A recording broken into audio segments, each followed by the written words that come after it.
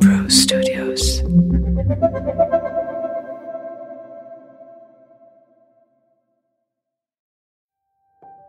Opulence will always be associated with Indian royalty. The former princely states have their own stories, deeply rooted in their cultures, laced with affluence. In season 1, we told you about the 900 Rolls Royce cars being owned by the Indian Maharajas between 1908 and 1938. We also told you about the extraordinary Patiala necklace that continues to hold high prestige in the world of fine jewelry even today. The Maharajas and Maharanis wore some of the most splendid jewelry designs. These were commissioned to prestige jewelry houses like Cartier.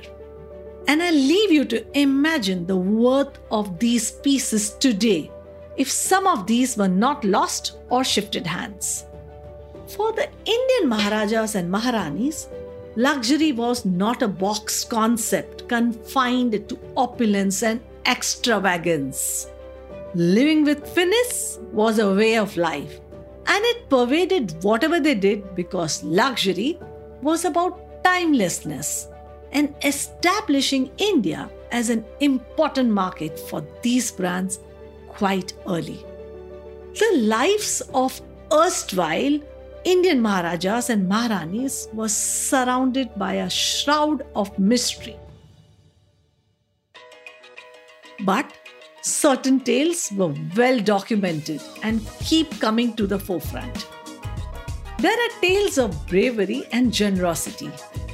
And then there are tales of ludicrosity that become difficult to make sense of today. Still, these stories are amusing and need to be shared, reminding us about our deep-rooted history with luxury and some of the world's most prestigious luxury brands. Welcome back to Lux Insider Season 2.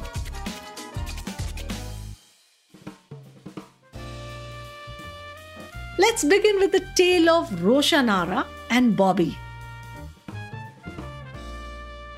We all know about Queen Elizabeth II's love for her corgis. Our history books were filled with images of the love the English royalty had for their pooches. Be it Queen Victoria or even Queen Elizabeth I. I have an interesting tale about an Indian Maharaja, the Nawab of Junagadh, and his love for his pooches. My first story is about a tale of Roshanara and Bobby. The Nawab of Junagadh, Muhammad Mahabat Khan III, had 800 dogs.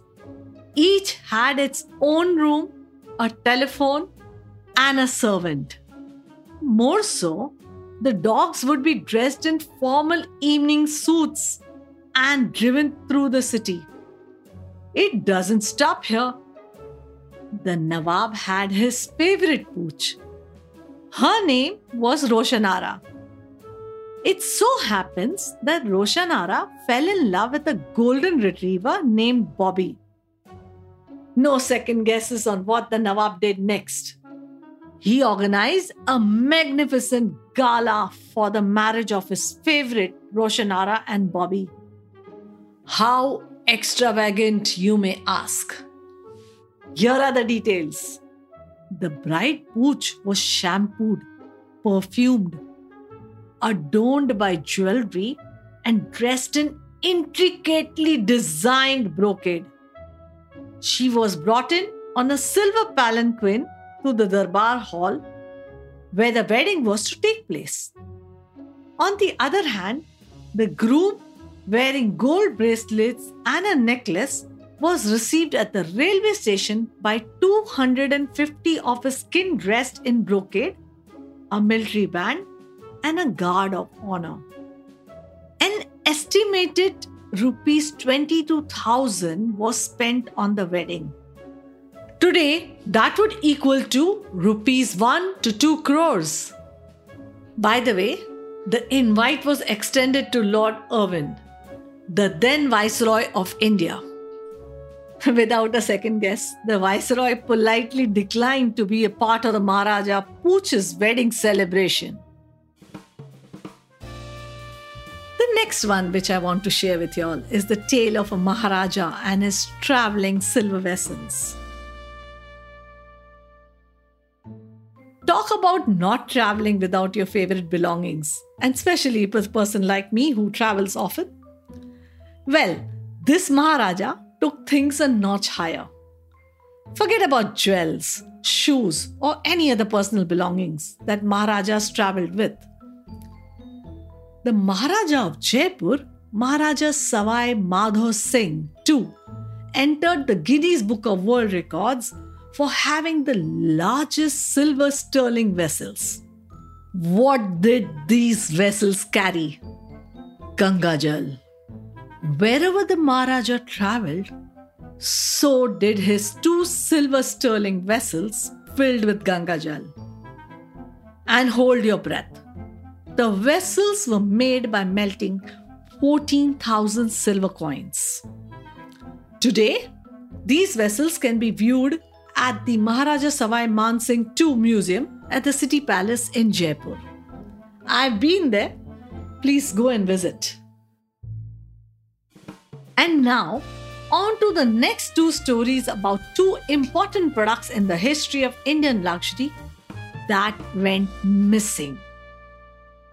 The first is the tale of the first Rolls-Royce in India. This may be the first dot that may explain how the love affair of Indian Maharajas and the British luxury car maker Rolls-Royce began. The very first Rolls-Royce car to be imported into India was the Silver Ghost, which was also termed as 40 to 50 HP horsepowers. The owner of this Silver Ghost was a merchant trader called Frank Norbury. Norbury christened his car the Pearl of the East. It was initially showcased at the Bombay Motor Show in 1908. Norbury then had the car participate in the grueling Bombay to Kolhapur rally. Why do I say grueling?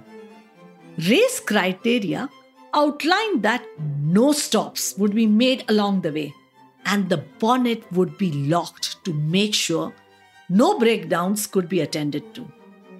I'm sure you can imagine no stops along the way for a car in the early 1900s. Did the Rolls-Royce succeed in this test? Needless to say, the Pearl of East performed flawlessly. And it caught the eye of Indian Maharajas. So, who was the first to buy this car? Now, there are conflicting reports as to who was the owner of the first Rolls-Royce car in India. Some theories point to the Maharaja of Gwalior, while some point to the Maharaja of Mysore. Whosoever purchased the car first, one thing is for sure. Almost every Indian Maharaja purchased a Rolls-Royce car. We know about this fascination from the fact that at least 900 Rolls-Royce cars were seen in British India before 1947. You may be wondering what happened to the first Rolls-Royce that was purchased. The Pearl of the East was not passed down from one generation to the other. In fact, no one has a clue of where the Pearl of East went, and there are even no pictures in the public domain. It simply vanished. That was the tale of first Rolls-Royce.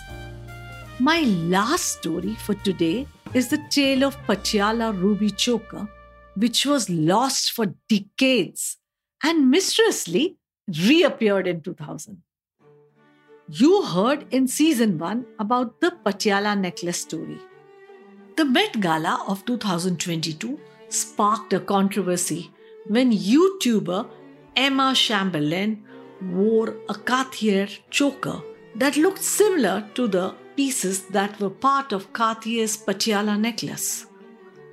In this season, here's another tale of the uniquely crafted and designed Cartier necklace for the Maharaja of Patiala. the Patiala ruby choker. Having inherited some of the most coveted gemstones in the royal house's treasury, the eccentric Maharaja of Patiala, Maharaja Bhupender Singh, supplied Cartier with gems to be transformed into many exceptional jewels. The Patiala ruby choker is a legendary jewelry piece of its own.